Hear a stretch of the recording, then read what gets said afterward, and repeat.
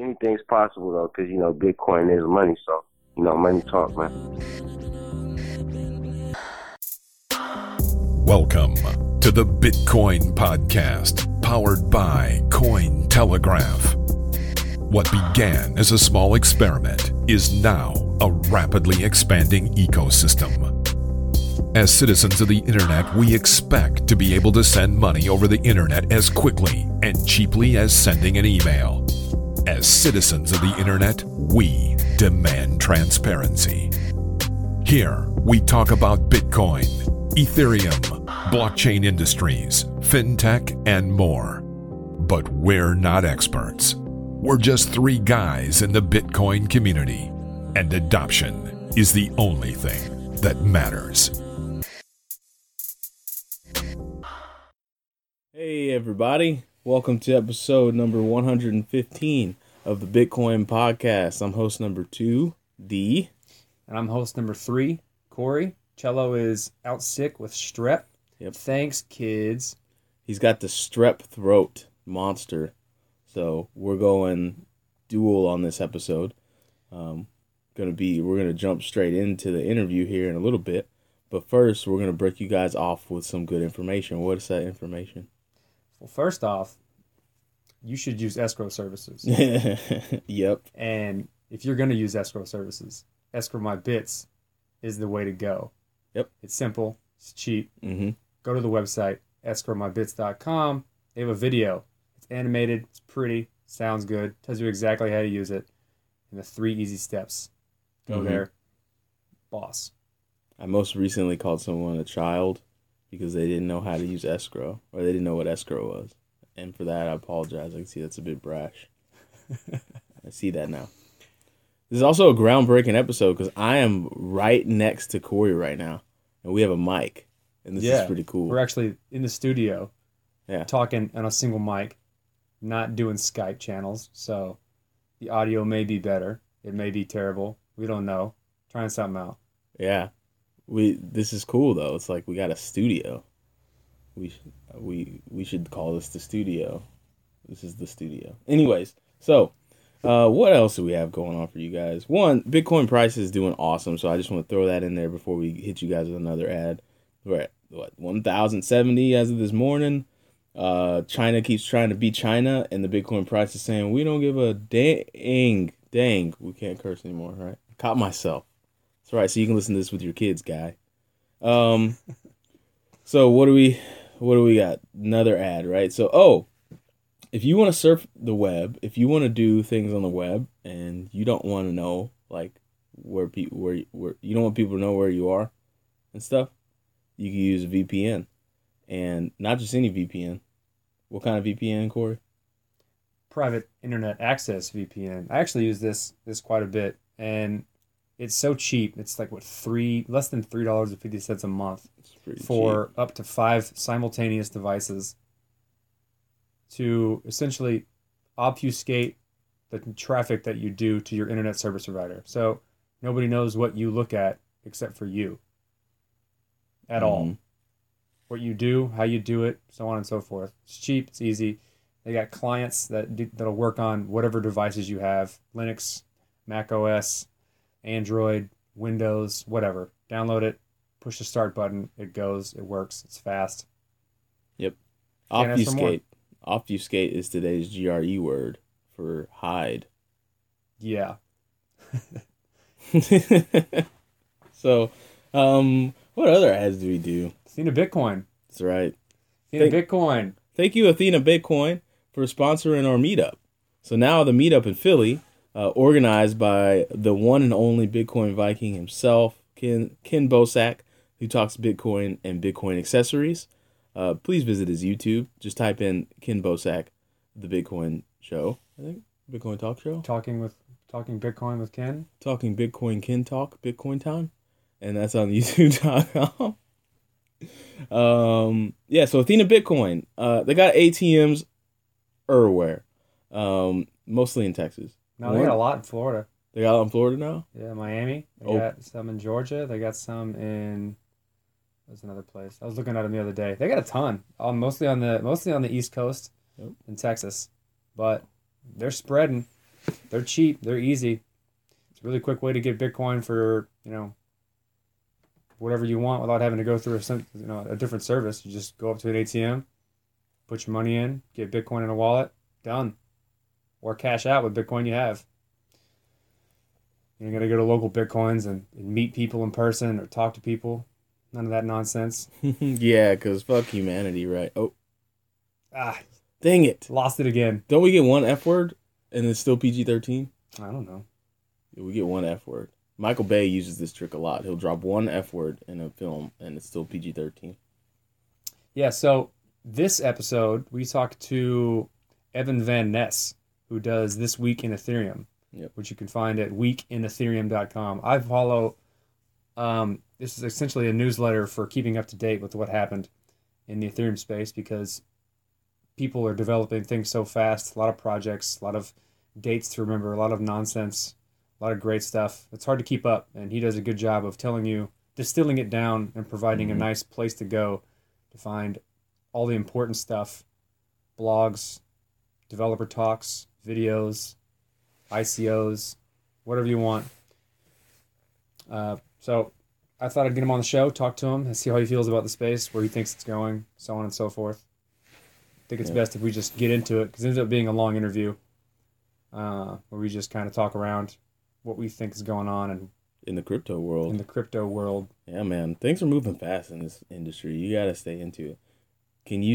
Corey, can you say Evan Van Ness loves Evanescence vehemently? Evan Van Ness loves Evanescence vehemently. Five times Van fast. Ness, fuck, I already screwed it up. That's 2. Evan Van Ness loves Evanescence I can't even say it once. It's a challenge to you guys. If you can record yourselves either via video or audio saying Evan Van Ness loves Evanescence vehemently 5 times fast with no mistakes, then and you do it first, then I will send you $10 in Bitcoin. That's your challenge this week. How are they going to get it to us? Tweet us? They're going to tweet it with hashtag who cares. Hashtag who cares. Who cares. That's the audio you need to send us for $10 in Bitcoin. Video or audio. First person to do it. Evan Van Ness loves Evanescence vehemently. 5 times fast. 5 times fast. Without fail. No mistake. All right. Well, without further ado, we've got the interview here from Evan Van Ness, This Week in Ethereum. Here it is. So today we have Evan Van Ness from, This Week in Ethereum newsletter. Tell us a little about yourself. Give yourself an introduction on who you are, where you come from, how you got into the space, how you started the newsletter, and what you do in your daily life. Yeah, so I live in Houston, Texas. I work for TicketLeap. We're a do-it-yourself ticketing company, so anybody can sell tickets online for their community organization or church or synagogue or whatever through us. Conferences, events, big and small. So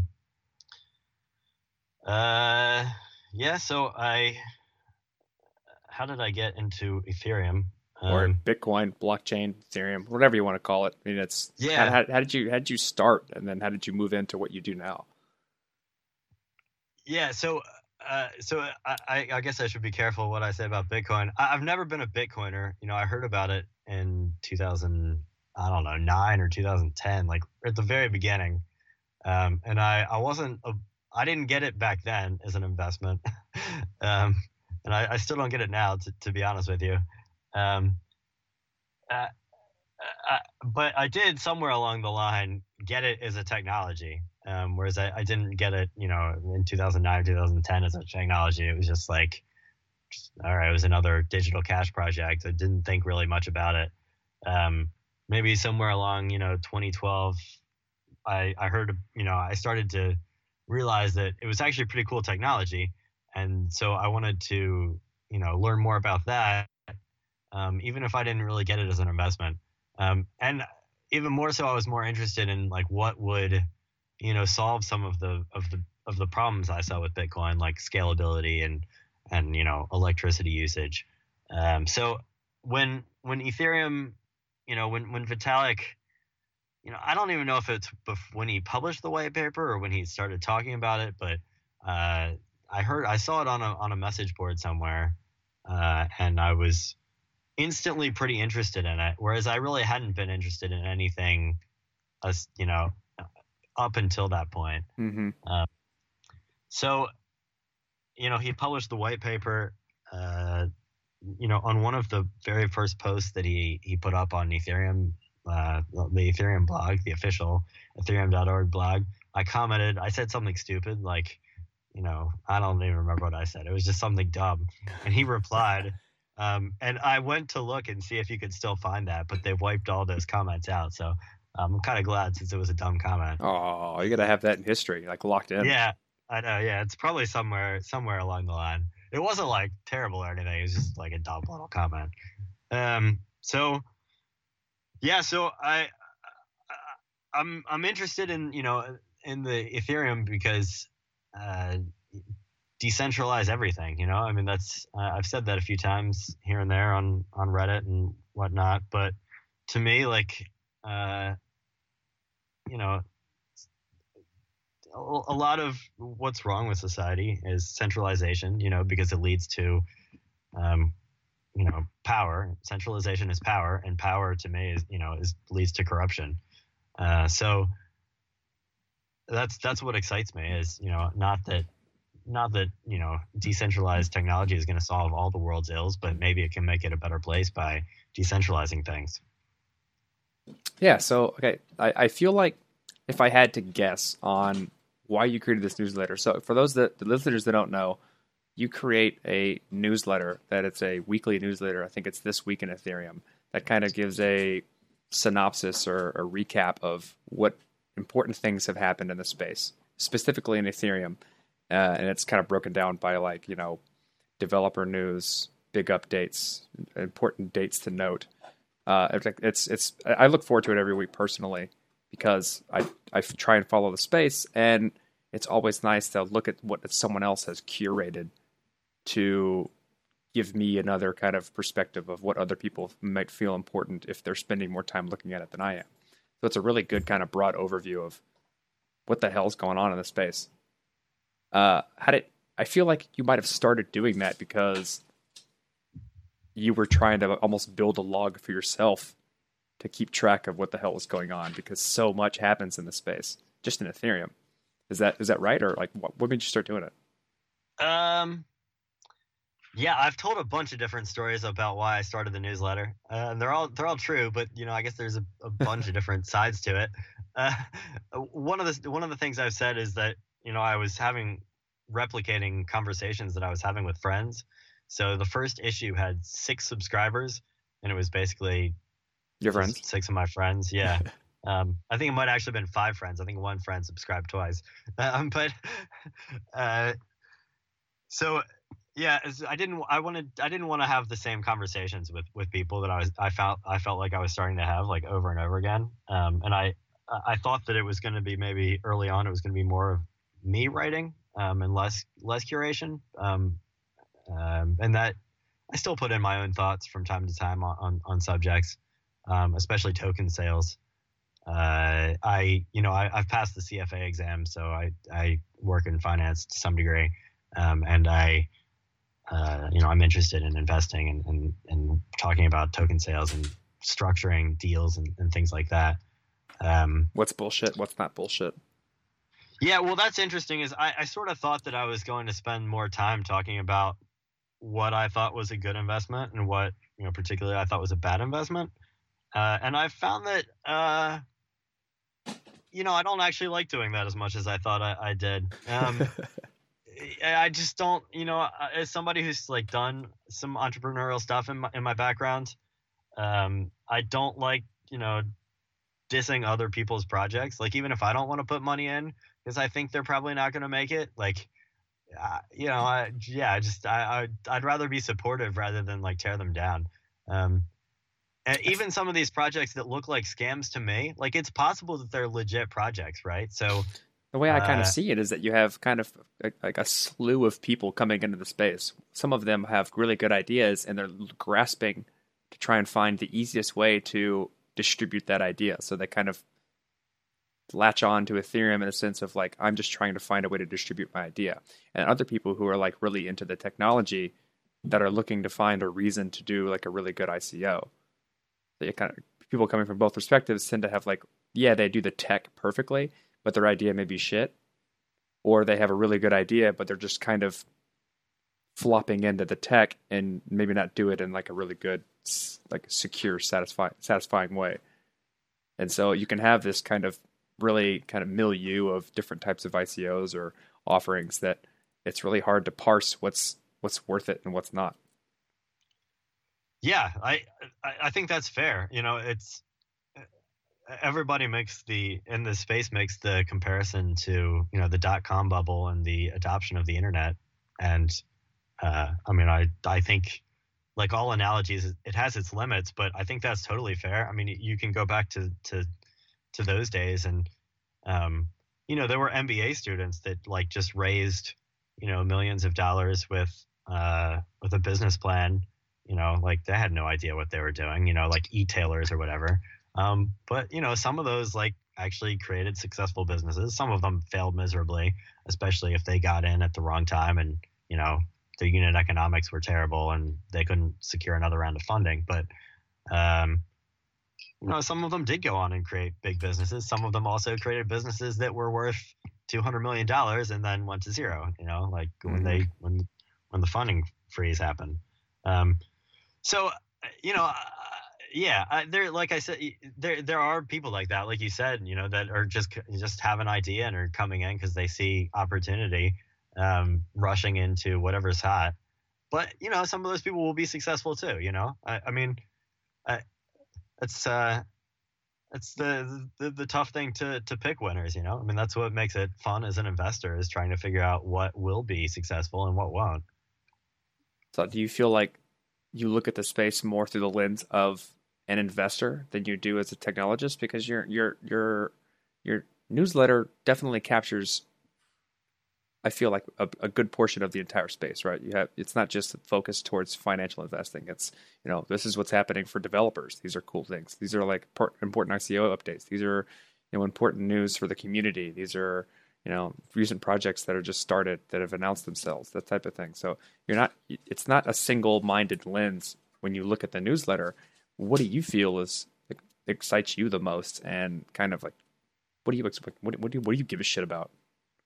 Yeah, I guess I want it to be successful from the perspective of, I care about decentralization, helping society, and to that degree, right now, you know, the most important thing is getting more developers building on the platform. So,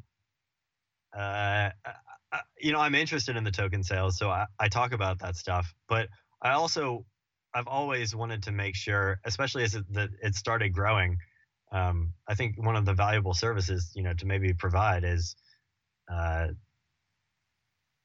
help developers stay off Reddit, help them stay off Twitter. You know, it's one thing I can do now that, you know, is I'm learning to code in Solidity myself, but, you know, I'm not doing any project myself. You know, I'm not building Truffle or anything like that. So one thing I can do is help developers stay focused on their own project by giving them, you know, news that they can use, and not feel like they need to be on Reddit and worry about missing something. Well, that's a perfect transition to, like, are you spending all of your time on Reddit? Or like, are the people just getting a curated sense of Reddit, or are you going outside of your source? So I found it very difficult to find good sources of news in this entire space, whether it be Bitcoin, blockchain, Ethereum, and trying to vet the information that I read. So I've essentially have a few people that I will pick from, or that I trust, and then I get most of my news from them. And then I still kind of peruse Reddit, so on and so forth, to get kind of the general sense of what's going on. Like, if your partial goal is to keep people off Reddit, is your newsletter just a distilled version of Reddit? I have heard that criticism. I mean, I would say that right now most of the community is still on Reddit. I think it's decreasingly so. You know, in the early days, it was pretty much all Reddit, right? Mm-hmm. So, you know, if you were doing Ethereum news, then you were going to be distilling Reddit. I think it's a little bit less so now, and it's headed towards the less so. But I don't think it's an entirely unfair criticism to say that I'm distilling Reddit, because to this day, I mean, most of what happens in Ethereum is on Reddit. So That's very fair. I mean, anything yeah. Anything that happens gets filtered through. If it's not from the original creator of the content, someone's reposting it immediately to Reddit because they want that karma. Yeah, that's true. I found some stuff, occasionally that doesn't get posted to Reddit, and I put it in the newsletter, or I post it to Reddit myself, and then I put it in the newsletter. So have you found, because I would have to imagine the newsletter has grown probably much more rapidly than you initially anticipated, because you thought it was just going to be kind of you not repeating yourself to friends. And if I had to guess, you're probably one of the better newsletters in the Ethereum space for people to kind of keep track or keep an idea of the pulse if they don't want to just sit on Reddit all day themselves. Is that right? Yeah, I don't know if there's anybody else that really has a newsletter. I think it's probably the biggest one. I don't. Yeah. But how does that make you feel? Fair to say.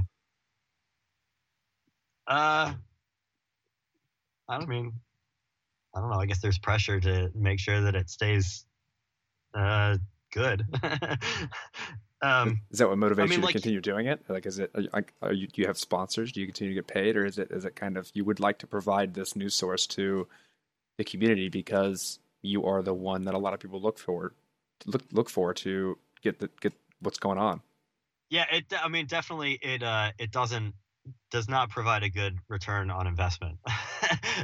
I can say the same thing based on the amount of hours I put in this podcast. It does not compensate me nearly as much as my normal day job.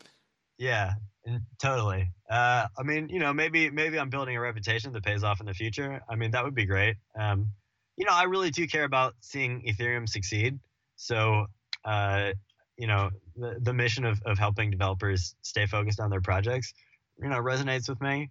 The feedback I get is almost entirely good, which is, surprising for the internet. Like, everybody is really positive, and even, Ethereum is a very positive community, but even there's some negativity, but none of that has hit me. So that's nice and appreciated. I have a tip address that I stick at the end of the newsletter, and I'm really impressed by how generous people have been. Some people don't even email me when they send me a tip; they just send me a tip. I think I got like 5 Ether the other day from. That's the beauty somebody of this. Yeah, it's just like you don't need to sign up or tell someone that you're going to give them some money. You can just give them some money. Yeah. Although I like it when people email me as well. I appreciate it anonymous, but I like it when they email me and tell me who it is, just because I'm kind of curious. Because also that gives me a chance to ask them questions like, what do you like? What's working for you? Because they're like I said that I'm, one thing I hope to do is to give developers a chance to, stay off of Reddit. But, there's a lot of financial people that are, looking for token sales and whatnot, that use it as well. So there's a pretty, my quote unquote customer of the subscriber is pretty varied. Mm-hmm, definitely. Well, that's kind of the nature of the whole technology, because it touches on so many aspects of how people communicate and automatically brings in money or like economics and finance as like at a base layer. You're gonna touch on all of these different things that normally you wouldn't have this mixture of people, where here it's just you can't avoid it. Absolutely. I was gonna say, one thing I do is the token sale calendar, and I only do Ethereum, so I ignore all of the independent chains, but I feel like that's a service maybe that I think it's the best one because I compile it from a bunch of different sources and I put a bit of time into it. But some of those guys, to get listed, like some of the ICO listing sites, they try to charge these entrepreneurs, crypto project founders they try to charge them like absurd rates, like $500, just to like put a link up to their project. So Well, I don't know, that really rubs me the wrong way. everyone's like, I've met a good amount of people in the space, and I feel like there's a good portion of them that are trying to find their niche in the space in any way that they can, and they would prefer to only do that as opposed to their normal day job. So they're trying to grind out something somehow, and because these ICOs are making millions of dollars almost like by default, I feel like they're starting to feel like they can charge kind of exorbitant amounts just to kind of provide a very simple service. Yeah, I mean, I guess I'm not saying it's fair by any means. Right, it's just it's like that's kind of, that might be the reasoning behind doing it. But like, we started the podcast just because we wanted to talk to people. That was the main reason for starting this whole podcast, was like, how do we talk to people? I don't know. Tell them you're going to broadcast the conversation. Right. Great. You can talk to anybody you want. And that grew over time. And I feel like you kind of did the same thing, where like, how do I stop repeating myself? I'll start a newsletter. It turns out it's you're good at curating content, and people need that service. Like, your motivations for starting it are good, whereas a lot of people jump into the space thinking, how can I monetize this and make cash off people who are too lazy to do what I'm trying to do? Yeah, there's definitely some of that for sure. No doubt. Yeah. I mean, it's the Wild West out there, right, in crypto these days. I mean, anybody that is trying to make a buck, they're out there, and yeah, I mean, the market has not entirely adjusted to what seems reasonable to me in some things, including token sales. But hopefully that will happen. Well, how do you see maybe it won't. Maybe I'm wrong. Yeah. I mean, how do maybe you see the some future of of the all this valuations are going? correct. Is that it's clear you have an Ethereum or economic token perspective. sales, or- You have an economic perspective, at least a decent one. It's like a more educated opinion than most, based on your background. And like, how do you feel Ethereum is going to play out in the future, as opposed in relation to other cryptocurrencies? Like, do you think that it's going to become like the main player in the space because it's able to innovate? Do you feel like it's going to become like a back end for others, like a more financially stable token like Bitcoin can kind of base its application on? Do you feel like there will be platforms on Ethereum that'll be worth more than Ethereum itself, kind of like what Maker is trying to do? Like, what do you think? Yeah, that seems possible. I'm a pretty big fan of Nassim Taleb, Fooled by Randomness, Black Swan, all of that stuff. Like, I think I've been a fan of his for a long time. I mean, I could try to predict the future, but I would be terrible at it. That's the fun part of it. Like, I definitely think it's possible that some of these projects will blow up and be bigger in terms of valuation than Ethereum. I absolutely think that's possible. I think even like the crypto economics of Ethereum aren't set in stone yet, right? Because we don't know what's going to happen with proof of stake and sharding. And ultimately, if you buy Ethereum, if you buy Ether, then what you're buying is, the ability to you're buying computing power on the virtual machine, on the blockchain, and that is definitely not set in stone yet in the future, right? Like with proof of stake, the crypto economics is going to change. With sharding, that's going to change. So there's a lot of risk. I mean, who knows what it's going to be worth? Yeah, it's definitely what I would consider a high risk investment. Like, it's a high risk, high reward scenario. And because the way I personally see it is that buying Ethereum is buying the ability to speak the language of every app that's built on top of Ethereum. And depending on what's built on top and the ability for other people to use those things and how popular those projects get, automatically gives you a kind of larger valuation of Ethereum itself. Yeah, Yeah, I mean, I think a lot of that is even yet to be exactly determined. I mean, depending on how they go with proof of stake and sharding. I mean, don't get me wrong, I'm bullish on Ethereum. I own a decent bit for me. I wish I owned a lot more, but I'm bullish. I wouldn't call myself like a maximalist, but yeah, I mean, it's what I'm interested in. I don't own any of the other chains really, so I don't think I ever really have either. So it's what excites me personally. The privacy stuff I think is interesting, like Zcash, but I think it sort of remains to be seen whether if Ethereum just puts precompiled contracts that have zero knowledge proofs in, then why do I need Zcash? I was actually curious about that. We interviewed Zuko a while ago on the Block Channel podcast, and we talked to him, and it's clear that the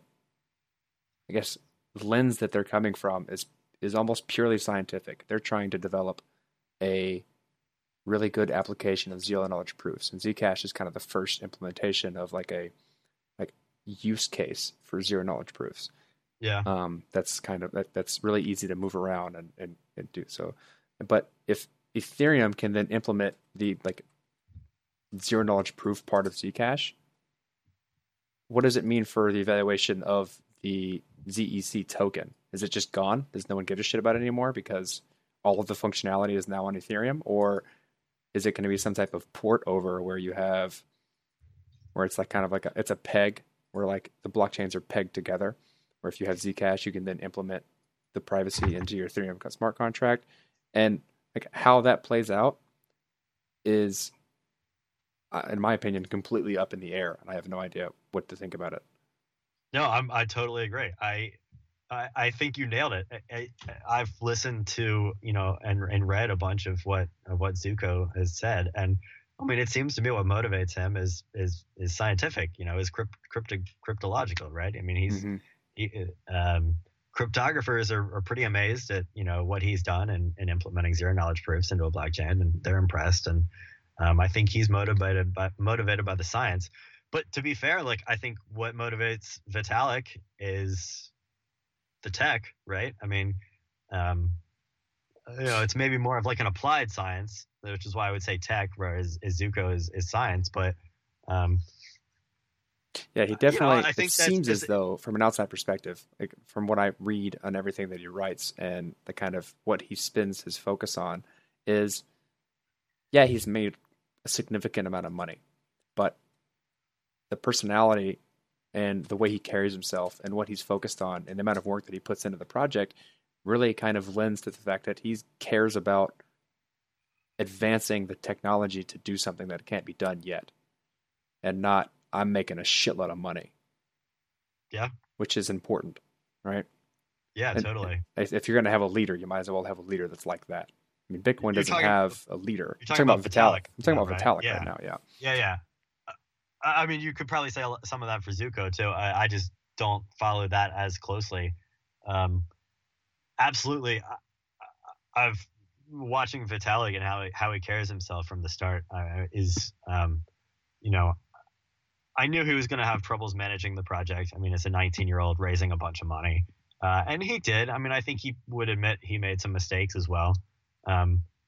Probably fired some people not as quickly as he should have. Maybe shouldn't have hired some of them in the first place. But I think he's learned from his mistakes, and he's doing a good job of pushing us towards proof of stake and sharding. And, that's the other part of those is not only is the crypto economics not set in stone. So as if you are quote unquote investing in Ether, that it remains to be seen whether you'll lose all your money, break even, or become a billionaire.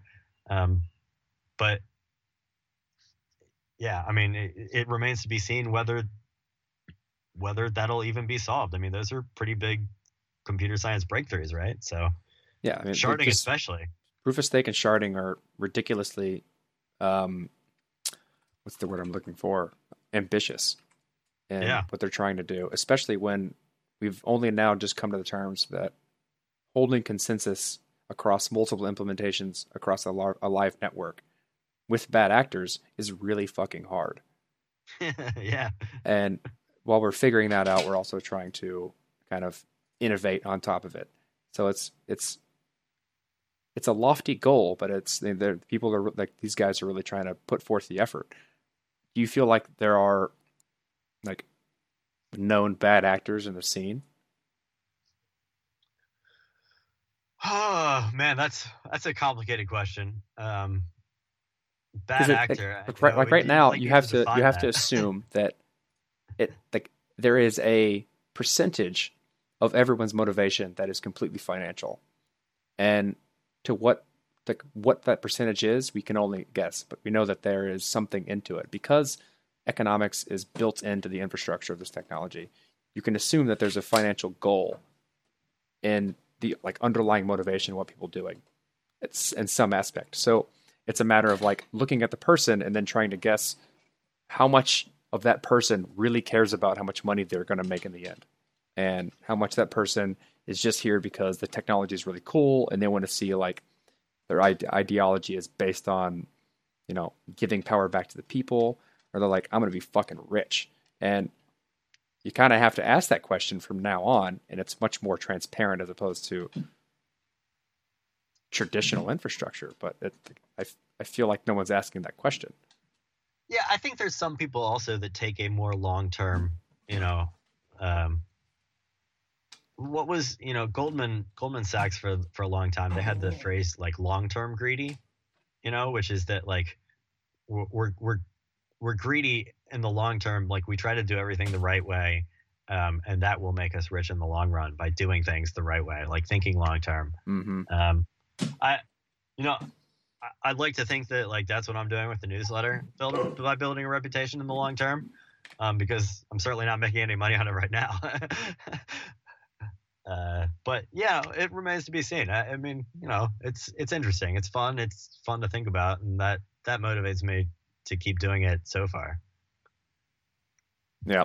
Since I can't, I mean, I understand, the decisions they're making on proof of stake, but I'm certainly not qualified to be doing them myself. So I kind of like personally feel like if I just stay on top of the scene for a long period of time, if this thing becomes completely ubiquitous 10 years from now, I'm going to have a lot of experience, which I can leverage to do whatever I want to do. It's not like there is an aspect of greediness associated to all this, but it's not malevolent, if you will. Right. Yeah. Yeah. I mean, I guess I'd sort of be active, try to produce value, and not try to worry about like eking out short-term monetary gains. I mean, I would say like I've done entrepreneurial stuff in the past. I mean, I might do a token sale. I mean, I would not like foreclose the possibility of me coming up with a project that I want to devote, my professional life to. But I haven't yet. And I'm not just going to go out and like, do a token sale because I think I can raise money. That's way too, my integrity is worth way more than whatever I could raise. I mean, I think we have seen some of that in this space so far. I didn't put any money in or any ether in, any value in. But hey, some people have. I don't get it, but I also don't want to judge what people do with their money. No, there's a bit of excitement. Like take for instance, like we'll just look at the canonical example, which is the DAO. There's a lot of people put a lot of money into this concept and this idea and that's there's a lot of, in my opinion, reasons for it. One of them was because there was nothing else to put your ether into at the time. It was the first real big thing where you can like kind of do in the Ethereum space that wasn't just trade money. And with the amount of hype that got pushed with it, it became like, all right, sure, let's do that. Let's put money into that because I feel like I can get it out afterwards. And in the process of that, you have all of the fallout that was associated with the DAO. Hard forks, people like losing confidence, etc. A lot of like dumb shit. But in the end, like ultimately, you have a lot of like really valuable lessons learned from how to work with this technology, how to build smart contracts, how to talk about the projects you're doing and push them out to the public, and so on and so forth. So like, do you feel like these projects that are like maybe just trying to make a buck are in the end making the community stronger because they're able to realize you have another example of a shitty ICO or a bad idea or people trying to make a buck? Yeah, I don't know if I'm that optimistic. I mean, I absolutely with the DAO. I think lessons were learned. I mean, there's definitely a renewed, well, not even renewed. I mean, there wasn't as much of a focus on contract security. So the fact that everybody now started freaking out about contract security, I think has been a huge blessing in disguise. I didn't put money in the DAO. To me, I thought it was a negative idea from the start. I was saying negative things about it on Reddit at the time. I wrote up like my own like personal like 10 reasons why I thought the DAO was a terrible, awful idea. And I was close to getting around to publishing it, but I hadn't quite like finished it and edited it. So I never published it. And then of course, it got hacked, and I was like, "Oh, why did I not publish that?" That would have been perfect. Yeah, it was like, gosh, and that was one of the other reasons why I started the newsletter. Is like, man, I got to really force myself to hit publish. Like, yeah. I really probably would have made a name for myself because I'd been saying like this is a terrible idea, and I telling friends and some Reddit comments. So, yeah.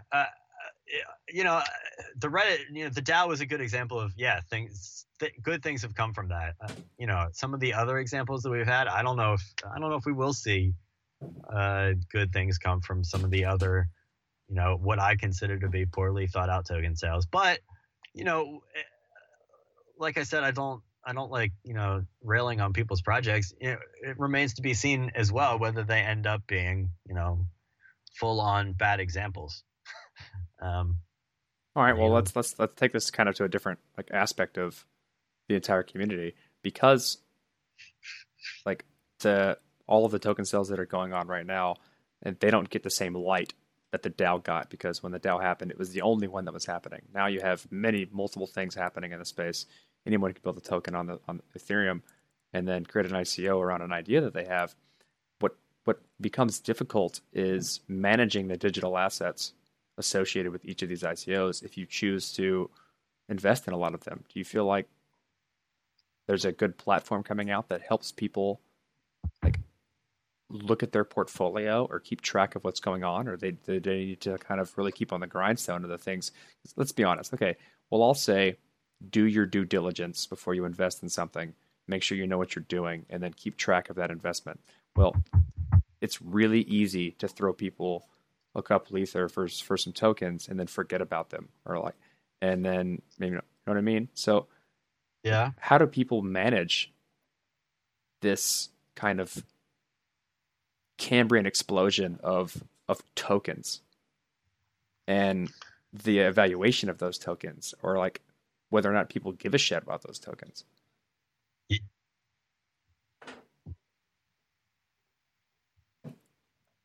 I might have lost you there. Yeah. Well, I mean, that's one of the limiting factors, right? Yeah, we've cut out a little bit here. Can you hear me? Yeah, I can hear you. Not anymore. Seems like we're having some network issues. Yeah. Can you hear me? I hear you. Can you hear me? I hear you. Go ahead. All right. Yeah. I mean, that is one of the limiting factors on the bad actors as well, right? I mean, that's the flip side, is that when we have more token sales, it is going to be harder for I think it's going to be a little harder to hype your bad project.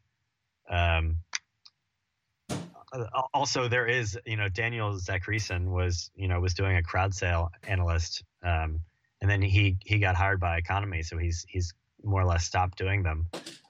That is a niche that somebody I think should fill. They would create a name for themselves relatively quickly, just like Daniel did. I've tried to push myself into doing it, but as I've said, I don't like giving negative reviews to stuff. Yeah, is your question more about like platforms? I don't know if I have a just a conversation. Like it's like how do we deal with that? Because like that's almost not wanting to give negative reviews is something that I've thought about in the past as well. Because like people need to know when something is bad, but there's this kind of reluctance to trash someone else's project. Like a lot of people, like if people would have spoken up a little more about the DAO, there may have been less money put into it. Or like if people would have like if there's a lot of kind of holding back of opinions when someone doesn't like something. And so all you get when you look online, because this community is so decentralized, is a lot of really positive, helpful. What the fuck is going on over there? Yeah, sorry, I don't know. That's cool. You got kids? Making noise. That's fine. We can cut it out.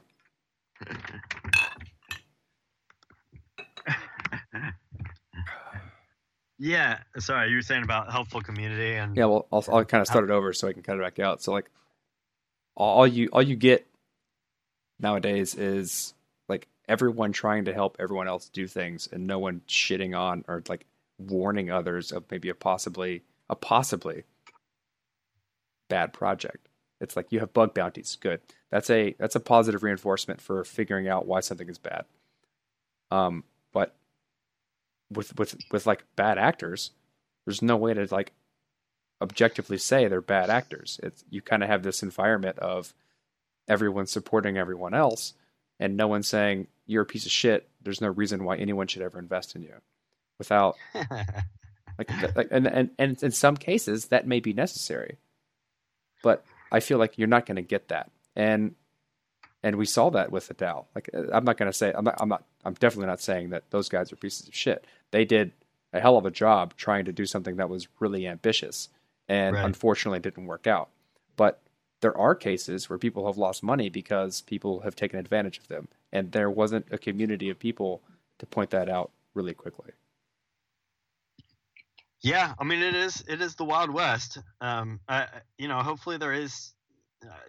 There's some skill needed to be done of due diligence, of not just following the crowd. I think if somebody doesn't do due diligence, they should figure out who to ask privately, or hire somebody or something like that to put their money in for them.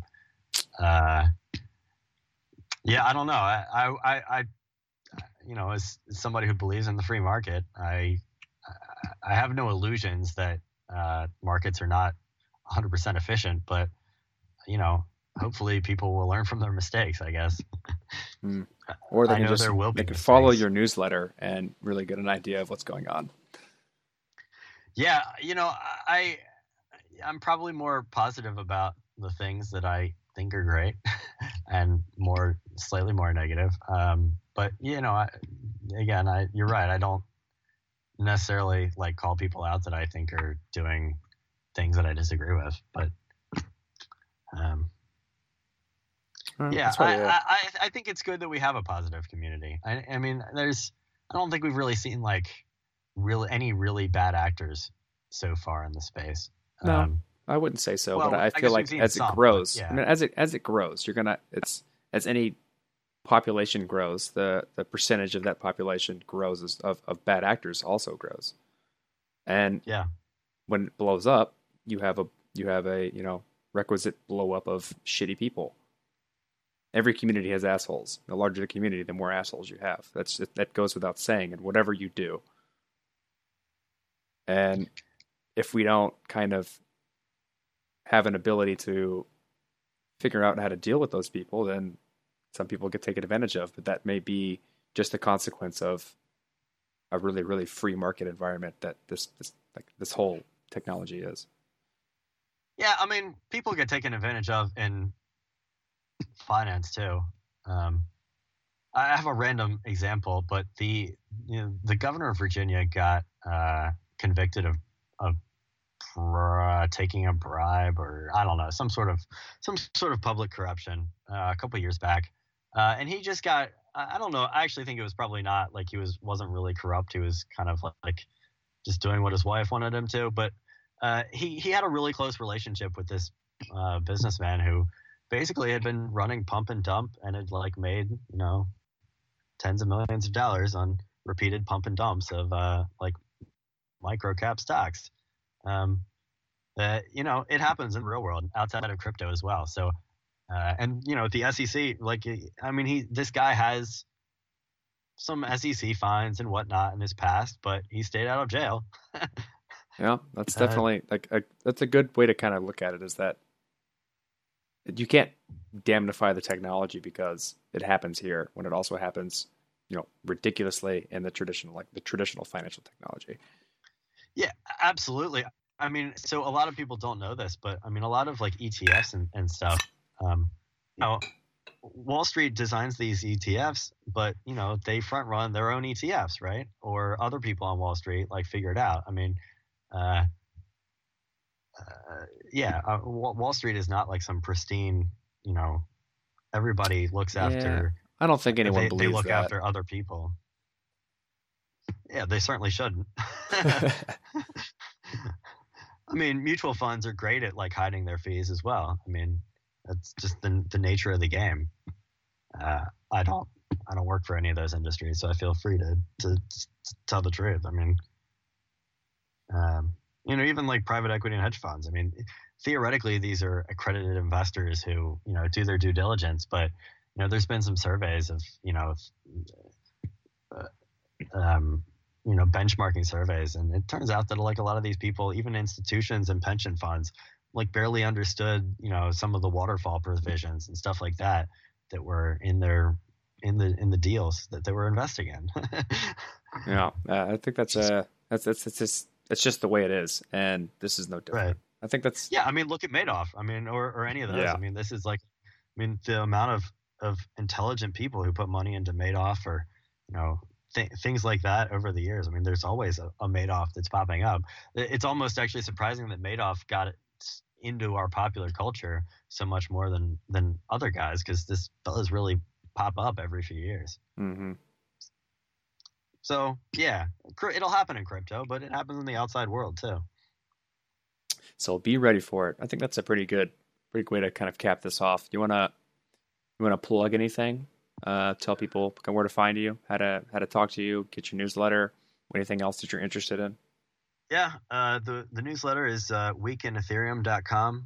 You can sign up for the email. I guess at the bottom of every issue there's a link. You can follow me on Twitter. It's Evan_Van_Ness. And I also have a personal blog that I post on here and there, evanvanness.com. Yeah, that's it. I got nothing else to plug. I'm pretty independent in the space, and hopefully the newsletter reflects that, and always will. Yeah, I've been a huge fan myself. That's one of the kind of few places that I kind of look to see if I shore up anything that I personally missed throughout my like scouring for things. And also it's like a nice archive of looking back to see like if I try to tell someone about something, it's like, oh, it's on this week of your and it's an easy way for me to kind of keep track of when things happen, what happened in that time, and so on and so forth. So I recommend anyone kind of, if they're interested in Ethereum and all the projects inside of it, to sign up for it. So thanks for coming on, man. Yeah, awesome. Appreciate it. Thanks, Greg.